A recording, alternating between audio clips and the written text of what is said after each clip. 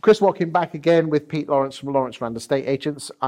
Pete, you're quite well known for your outspoken views on the relationships between estate agents and estate agency suppliers. So the question is the relationship broken between estate agents and estate agency suppliers? Talk to me.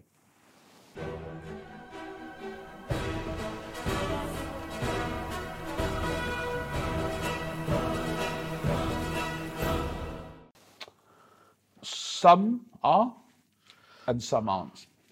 What I mean by that is that a lot of suppliers will tell you that they have integrations with X, Y, and Z company, that X, Y, and Z company are charging them, so they have to put the cost back on you. A lot of false information and ghost stories going on. Suppliers coming into the industry over promising stuff to you and then under delivering, get the contract signed, great, he's now on board with us.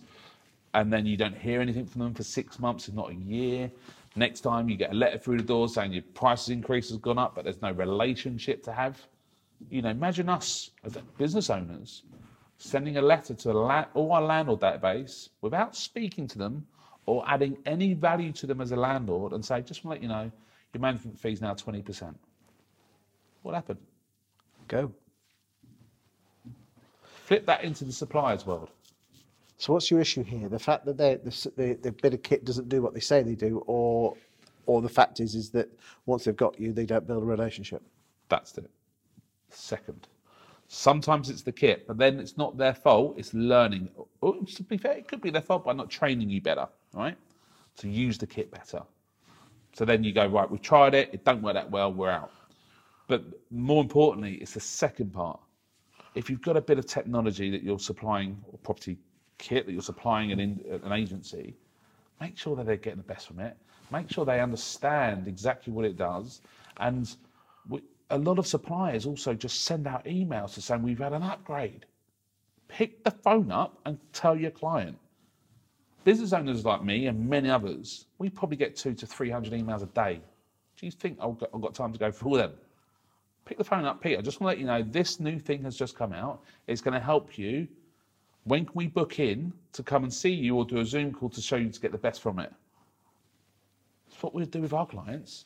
So I think the main issue that I see with suppliers is that they get you, they get the direct debit set up, they get all the processes set up, and then you might not hear from a year, maybe 2 years.